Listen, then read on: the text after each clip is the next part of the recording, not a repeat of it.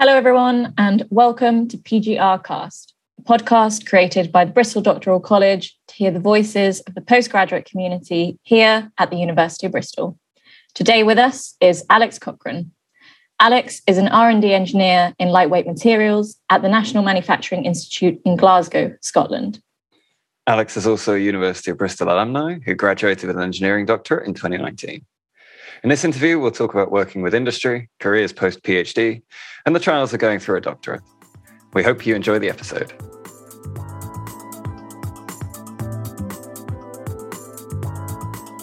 So, thank you very much, Claudia, for having me. I'm currently a research and development engineer for a place called the Lightweight Manufacturing Centre. This is basically an industrial research institute, which is part of what we call the UK's high-value manufacturing catapult. And what we're doing is looking into solving problems on the lightweighting of structures and the use of kind of novel lightweight materials and trying to bring together industry and academia to solve those problems. I actually did an NGD project, much like yourself, Claudia, which is more of an industrial PhD. But it's still kind of the same thing, just that you're more based within a company, trying to solve a technical problem for that company. So you get a supervisor in university, you get a supervisor in the company you call them your sponsor. And in my case, I was sponsored by Rolls-Royce. And just briefly, my project was looking into essentially developing a new mechanical test method for investigating cracks developing in carbon fiber laminates if you hit them very hard at very high speed. I found that very exciting, but it was really difficult at times. But I was very fortunate to have that as my project. As to how I came to Bristol, so I actually worked, as soon as I graduated university, I did aerospace engineering at University of Glasgow.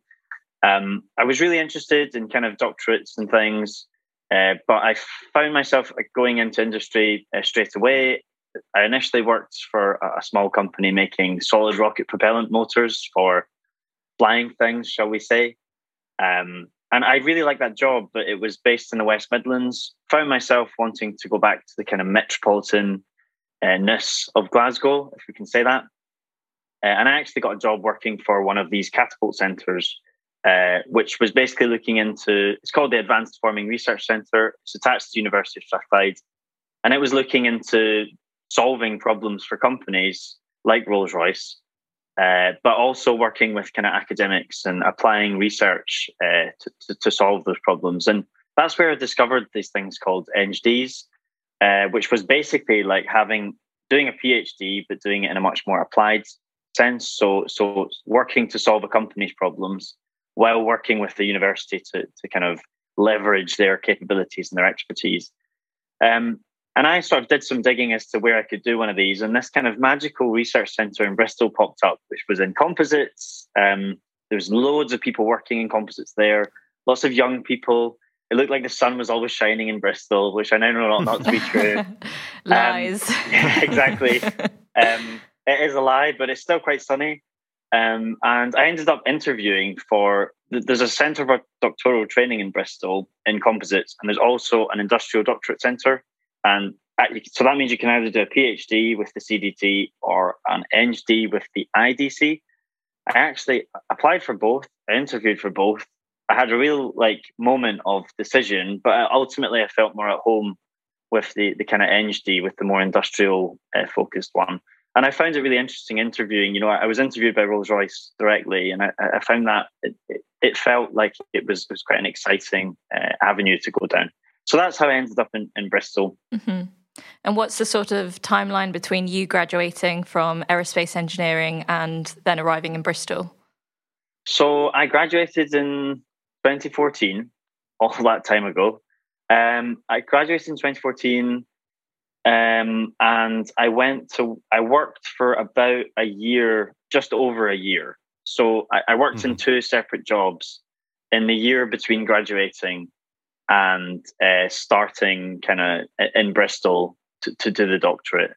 And I think that was really important. I think that, and we can get onto that later, but I do think going away and getting involved, getting jobs and experiencing jobs is quite important to then reflect on whether it's the right path for you.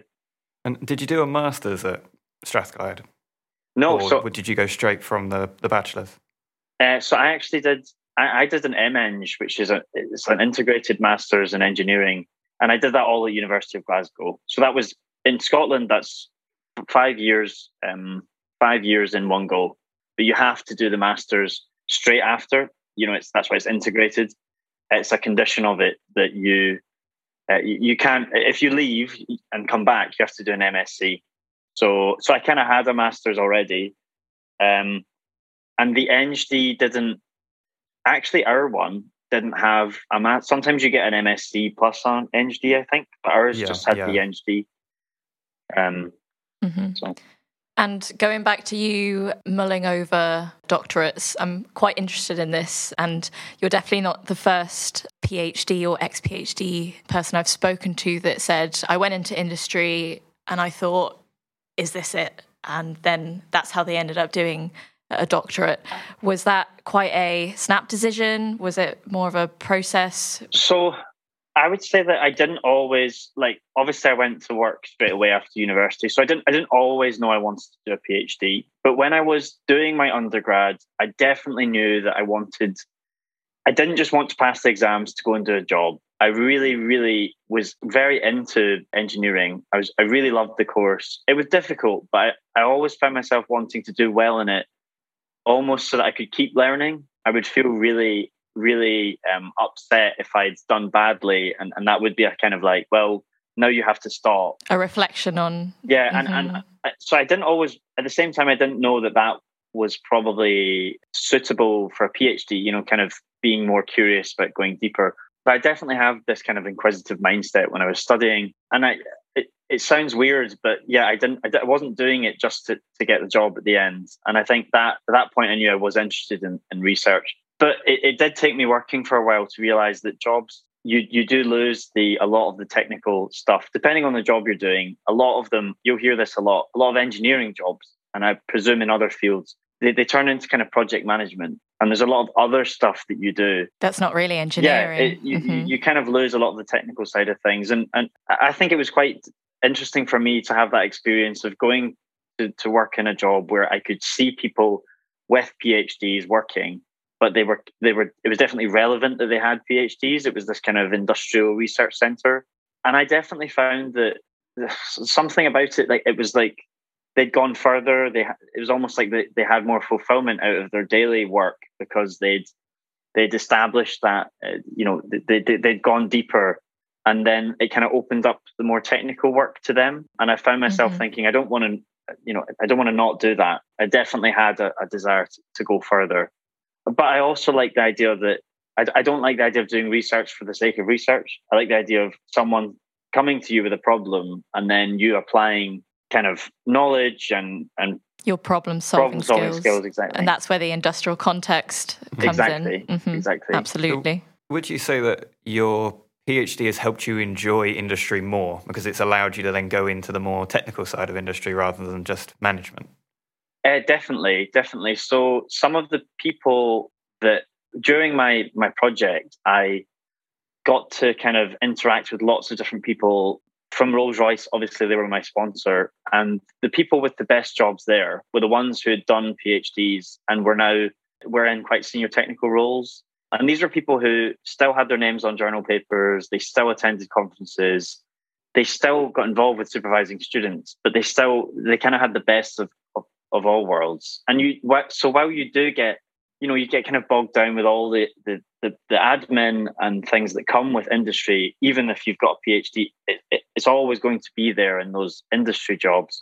I think it gives you this, it allows you to have more of a deeper technical role and keep involved in all of those kind of academic connections as well. So that's actually really good to hear, because I'm coming towards the end and sort of shifting my workload from industrial to academic deliverables and wondering, am I losing out by not being as involved in my industrial sponsor? But that's great to hear that there is a middle ground further into your career. And is that something, for example, that you have? So how have you maintained your links to academia since graduating? Well, so my job is an interesting one. I've always toed this line between academia and industry, and at the moment I am employed by university because I'm employed by the High Value Manufacturing Catapult, and that's driven by universities. But I'm dealing with people from industry all the time, and I'm kind of sitting in between the two. And I would say that really does feel like the best of both worlds, because you get a lot of freedom and you get to stay involved with academia, possibly not being fully academic. And with all the downsides of that, I know, having experienced it now, it's difficult, and anyone that does a PhD and that publishes research knows that it's a struggle, and that's kind of the point of it. But it allows me but I still get to be involved with that. I get involved with supervising PhD students. I was just writing a PhD proposal. I'm talking to professors on campus all the time about collaborating, but I'm also talking to companies about what they're really seeing as their problems day to day. And you're able to it just means you're getting both of those interesting things, and you're not put into any box, specifically, which is exactly what and Claudia, you'll probably agree, but if you do something like an NGD, you kind of don't fit into any box. And that leads to a lot of existential angst. But that is really valuable in the end, that you're able to do that. You're okay with not being in any particular box. And I actually just had my second journal paper accepted for my Bristol work. So I'm still working with my supervisor from Bristol to publish the work that was done during my NGD project. So I want to keep that academic side up. I don't want to, it's a bit like I was saying with undergrad. I don't just want to get the results, close the door, and never revisit it. Absolutely. Yeah, I like that idea that you are constantly going through a learning curve throughout your professional career. And I feel like a lot of engineers that I graduated with maybe went on to consulting jobs, and that was them closing the door on, this is as far as I get to with my knowledge in engineering. And it did take me a couple of years into my PhD to realise I'm riding another learning wave curve, and really enjoying it through all of the challenges that it does bring. There's been times when you talk about that, closing that door. I think we all do it, where there's times where I think maybe I should just do that, move into something completely different. But I can't seem to get myself to close the door. I want to keep it open. And I think it's research is just, in the end, it's just really interesting. Mm-hmm. Going to conferences and stuff, it's always so kind of vibrant, all the different things that people are doing. And I think it would be a shame to kind of leave that all behind, And do you see yourself ever going back into academia, or are you quite happy riding this sort of middle ground between industry and academia? I won't say. I think that it's funny, because when you are in the middle like this, you speak to people from academia or industry, and you'll get kind of warnings from either about the pitfalls of either. But the more I go on, the more I'm realizing that everything has its pitfalls. Everything has its downsides. Like, everything's going to be hard in the end. So I would say it's definitely if I could make that work, that's something that really interests me, because sometimes I look at professors and stuff and think they have the best job in the world. They're definitely the most overworked people I think I've ever met. So I think it would take a bit of a decision on, are you willing to do that? But at the moment, I don't have plans either way. So that's me giving you a vague answer, hopefully. My boss is watching. Yes. You leave the door open, but you go with what you enjoy at the time and move with that, I guess. And I'm going to keep trying to publish journal papers, keep that up, supervising students and stuff like that. So I'm definitely kind of in between, and I want to keep that up. Yeah, and I'm sure the supervising students sort of gives you a bit of a feel of, I don't know if you agree with me, but I think sometimes that my supervisor or some professors that I know have the best job in the world, because they get to impart their knowledge, and then that gives them a really good feeling of, I'm helping the next generation out. And I've had a very limited amount of supervision that has sort of given me that little boost of I'm doing a good thing for someone else. Yeah, and it's something I'd really like to try is lecturing. I just want to try it because I always think they make it look easy, but if you've got to produce these very technical courses, you've got to deliver them to maybe hundreds of students plus at a time, especially at Bristol. I remember attending a course in my first year of my doctorate where my supervisor was the lecturer, and there must have been 300 plus students in it. It was so big. And it was weird because I just had one-on-one time with him. And then here was him in front of this. I kind of forgot that academics also have to do that. But that's a part of it that I would really like, I think. Yeah, it's having communication skills on steroids.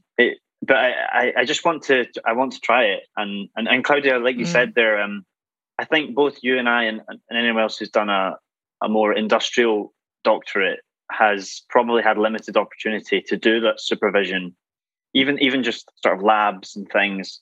You're just less in contact with students. And I think when you do get in contact with them, so I'm starting to experience it now, PhD proposals and potentially supervising people, it does make you feel like it's really enjoyable because you are kind of, I don't know, it makes you, I always think you think you know less than you do know, but that kind of somehow validates that, no, you do know a lot more than you think you know. Yeah, absolutely.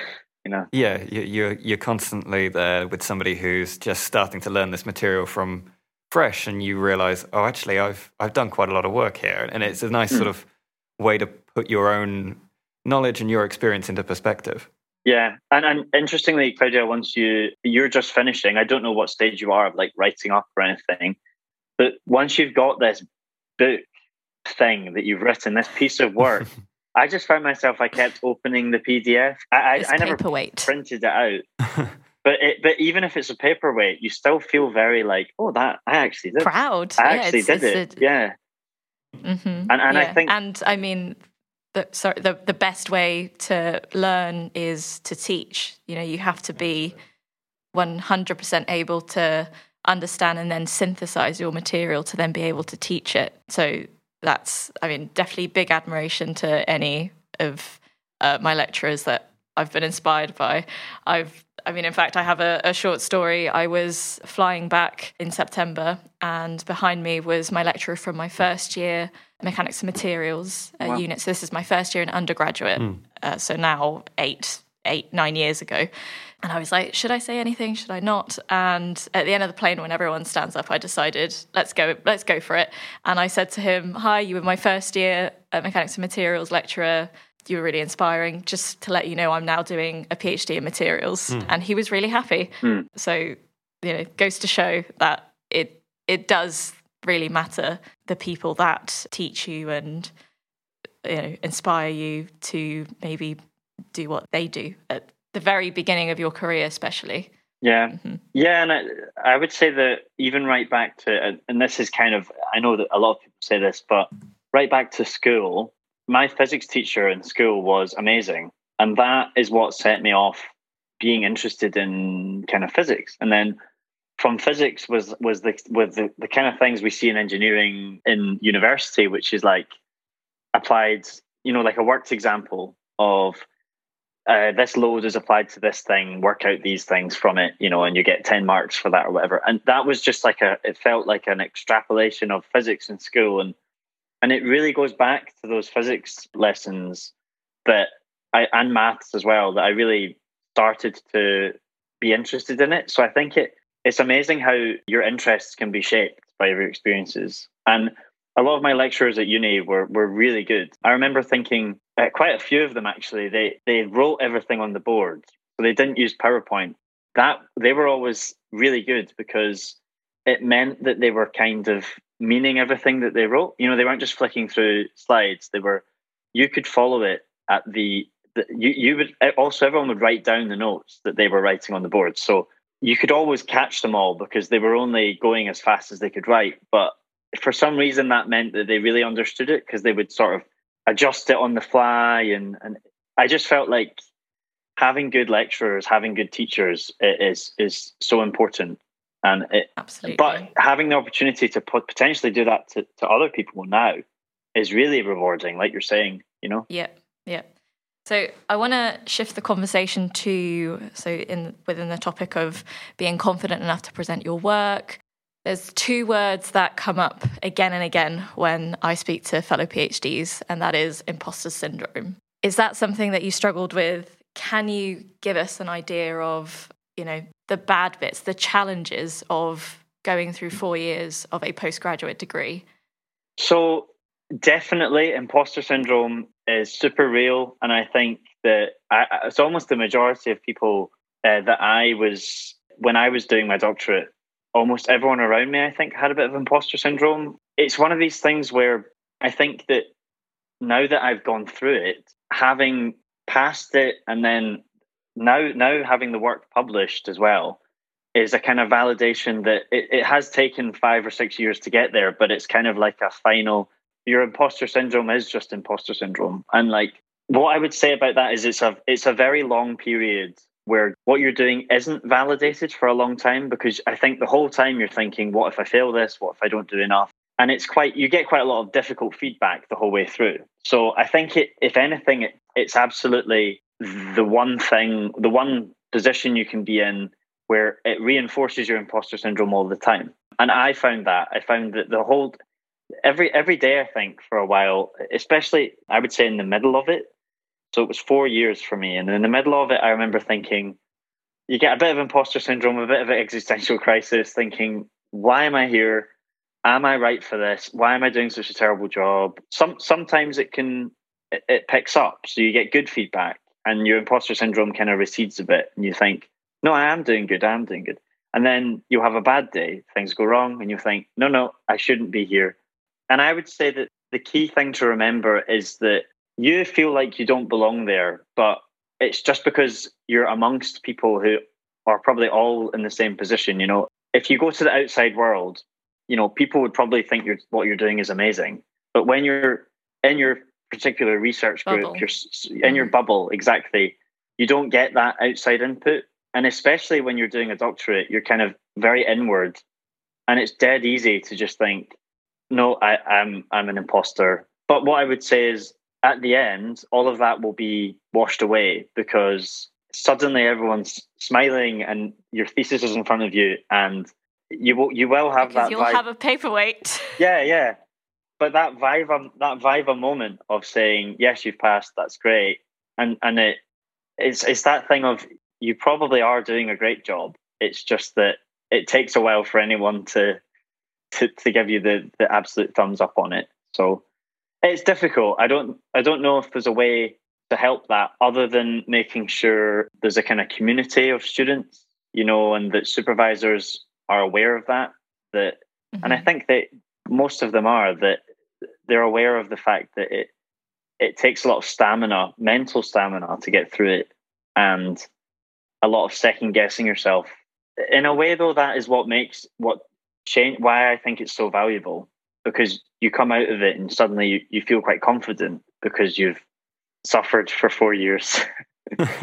You've overcome such a difficulty of justifying to yourself that you do know what you're talking about. Yeah. And I guess, again, when you then go into industry, you're back in a world where not everybody has this same experience, and you have learnt things that other people haven't learnt, and you can work in ways other people can't. So it all sort of helps to support, again, as you've moved further and further away from the PhD, that, I did actually learn something in that time. Yeah, and I found that academia is known for being pretty a brutal environment where nothing is ever good enough, because that's how it operates, isn't it? And then that's how peer review works, is that nothing is good enough until, you've really distilled it down to the, that's good enough, But it's an uphill struggle to get there. Whereas industry, I think, operates, it's not really like that. It's kind of, everyone thinks you're a genius if you've, done a PhD, and not really, but they value it a lot, just kind of at face value. You don't get that scrutiny that you do in academia. So it's valuable to experience both. But I think if you're in your PhD, you need to remember that that's just the way that it works. that's how research works, and that's an incredibly valuable thing to learn and to know. And you'll come out of it a lot stronger, because you'll, to be honest, be able to withstand quite a lot of feedback and be very self-critical as well. So you'll always be trying to sort of do things the best. And I think, especially going back to going into my final year, shifting from writing industrial reports and presentations where the focus is, keep it brief, keep it to what were the key results. You don't even need to reference it. It's not going to be peer reviewed to going through writing my first paper. I'm sure, Matt, you can tell me your own experience. It's scrutinized to the T. Yeah. And often scrutinized by people who aren't necessarily experts in your field, but are expert academics. So you have to consider what they're saying from an academic point of view, saying, is their feedback, it's good feedback. It makes it more readable for someone who doesn't know that industry, but perhaps what they're saying in terms of the technical details, you can actually sit there and argue. And it's quite interesting. The first time you have to sit down and argue, you again realize, actually, I'm kind of the specialist in this very small field. And I think that helps again to justify your or get through your imposter syndrome, because you can really show that you do know your stuff. Mm-hmm. But certainly my first round of peer reviews, I thought, gosh, he's right. I have phrased this in a way that it could potentially mean this. It's so interesting, because it's again going back to, it's not all for us STEM PhDs. It's so much about written and obviously oral communication if you go down the lecturer route, or if you present your work in conferences. And it's, how you place your words will be scrutinized to mean one thing or another in a way that you wouldn't have experienced if you'd just gone through the grad scheme into industry route. Yeah, and it's, I think what you said there, Claudia, about the writing and communication it's the most sort of rigorous assessment process of that, I think, that can be gone through is kind of peer-reviewed technical journal papers. And it really, I think, makes you a better writer, and it 100% makes you a better communicator. And that's something else that I kind of think about when people, it definitely doesn't seem to apply now, but is people used to say that a PhD is actually a detriment rather than a benefit. It disadvantages you somehow. And I just don't think that's true at all. I think it gives you a different set of skills, but those are skills that I would say in this world that we now live are incredibly valuable. Things like getting investment for something you're trying to pitch. If you're good at presenting and you can summarize technical points, but do it in a way that can speak to a variety of audiences, can really cut through to investors or the like, you're going to go far, I think. And that every single person who does a PhD will have to be good at communicating or be assessed on their communication skills constantly, because you have to go to conferences, you have to do written communication, conference papers, journal papers, all sorts of things. And it's all, kind of scrutinized. And I think, so what it's doing is churning out a lot of people who have those skills. And I think those are really in demand at the moment. So bringing it back to giving advice and imparting your knowledge to the next generation, I'm going to ask it as, if there's one piece of advice that you could give your first year NGD self or PhD self, what would it be? I think the biggest thing when you're in your first year is to not... I once got good advice, which was hold your nerve, which it's going to feel like a bit of a mess, probably. It's going to feel like you've kind of been dropped into this world that everyone else has been in for years and you don't understand it. It's possibly going to feel like you are in need of lots of support and you're expecting lots of attention, which you don't get. So I think hold your nerve, but also try and manage expectations, where I think it would help if we were better at kind of briefing incoming PhD students as to what to expect, but no one would apply. yeah, exactly. No, but I think that people would apply, but they would just be less shocked by that initial experience, which people need to understand that it's not going to be this big organized experience that's very structured, because that's got to come from you. A piece of advice I would also give in that sense is, in your first year, enjoy yourself. I think it happens in kind of undergrad as well, where we have a tendency to, when we join something, we really want to kind of swat it. Do well. Yeah, we want to really, oh no, I've just started. I really want to do well. When actually, that's the time when you can really have a lot of freedom and explore, and you're not bogged down in lots and lots of experimental work and whatever else. And what you'll find as well is that the last 18 months or so is when it all happens. So there'll be a big period of nothing happening, and you'll feel like that in your first year, and you'll be like, where am I? What am I doing? But then later in it, I think it will all happen at once. So don't sweat the first year too much. Embrace the chaos. I don't know if I can say that. But you have spoken so many truths, I feel like I'm redoing your NGD all over again. Mostly about the part of doing it all in the last 18 months. Okay, so for our first episode, Alex, we thought that we'd try out a little segment. So the segment is a quick fire round of questions, and for each episode we'll have 3 questions that are either yes or no answers or multiple choice, and all 3 of us answer at the same time on the count of 3. And at the end of the questions, we'll discuss our answers. So obviously the theme of this episode has been life or career post-PhD. And Alex has given us some great insight and advice into his job to graduate from its doctorate. So it's only appropriate that our first question relates to work, and more specifically, the work-to-life balance. So for our first question, the 2 options are live to work or work to live. So here we go. 3, 2, 1. Work to live.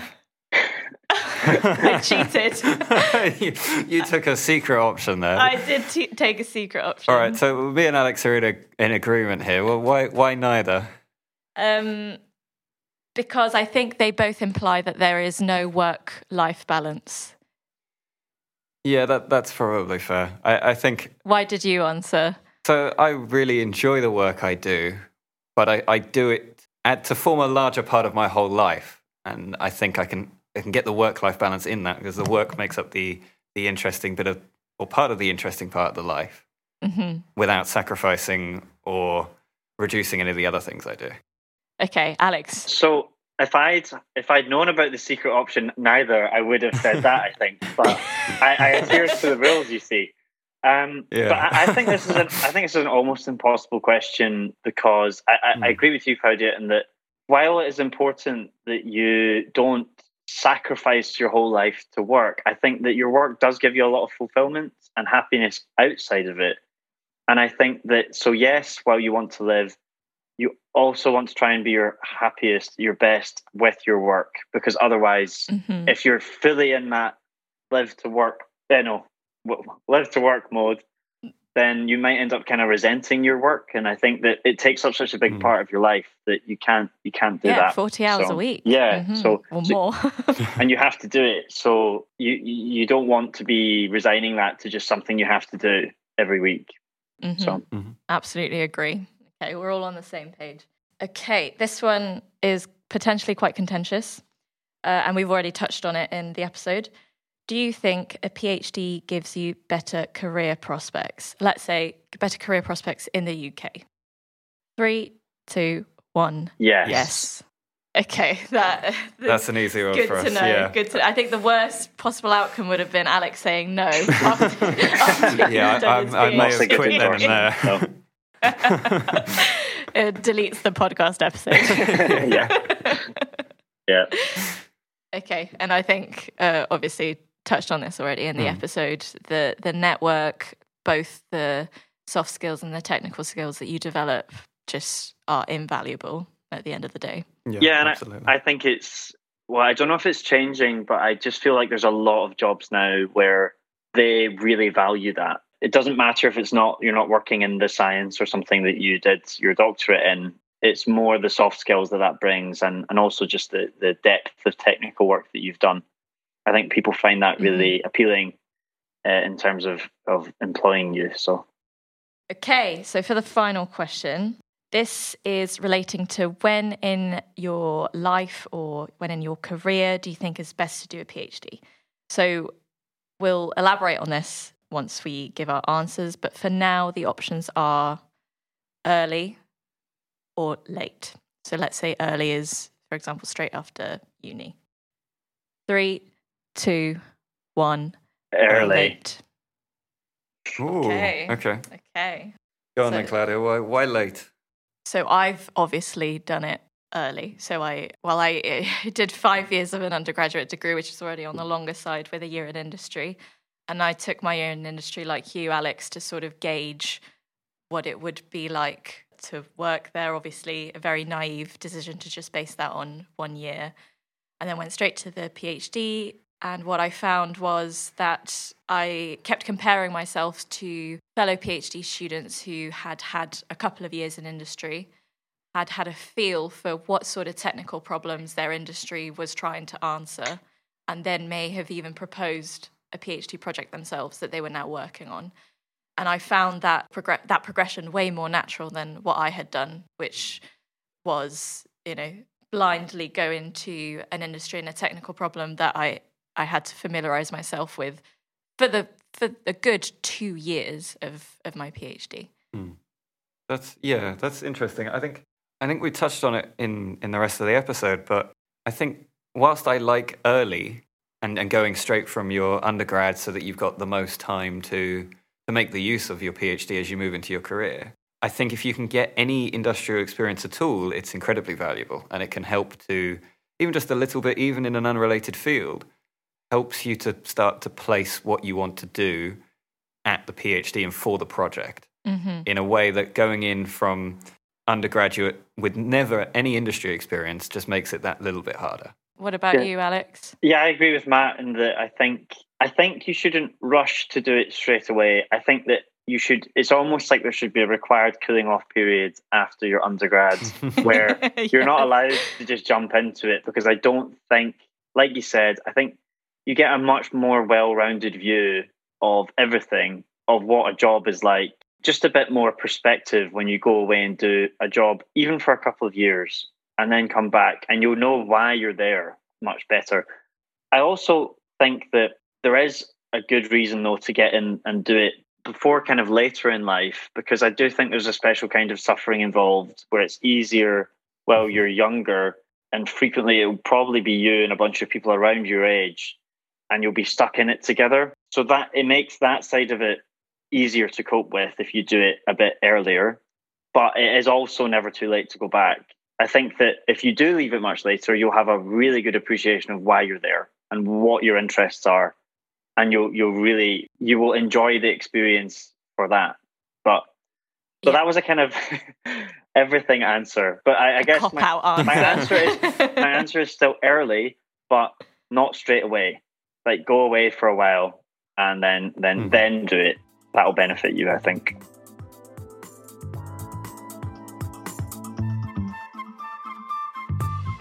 I do want to find out about the last question, which is, what's next for you, and so, where are you now? So what's next for me? So believe it or not, well, I still can't quite believe it, but I turned 30 recently, and that's made me. Congratulations! Thank you very much. But it's definitely seen me reflecting a lot on my plans for the future over the past year or so. I feel fairly settled where I am in Glasgow. I've got a job I really like. I've bought a flat, actually, so I've kind of done those kind of adult things, but I still have to think about it. Big ticks. Yeah, big ticks, but I still have to think about it. For career at times, as I said, I am still interested in that full academic existence, trying to publish a lot, supervising students. And I do have a dream in the back of my head of being a professor one day.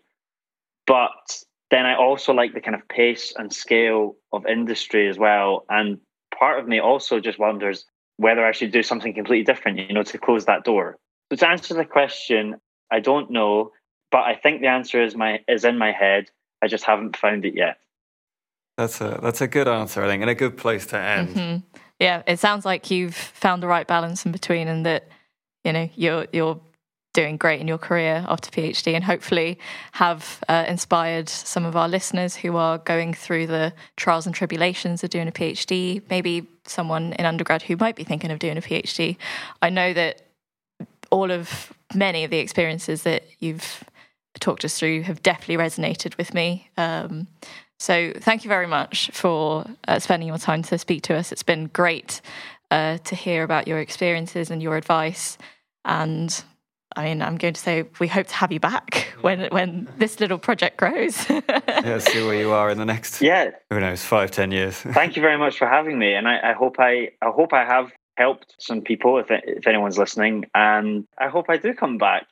That'd be great. All right. Well, thank you very much, Alex. Thank you, Alex. Thank you. No problem. Care. Have a good day. Yeah. Thank you.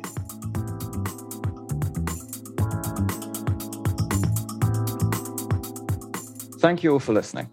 This episode was brought to you by Claudia Jimenez Martin and Matt Bone. The episode was edited and produced by Ivan Moraviev, Rachel Ward, and Paul Spencer from the Bristol Doctoral College. We hope to see you again for the next episode.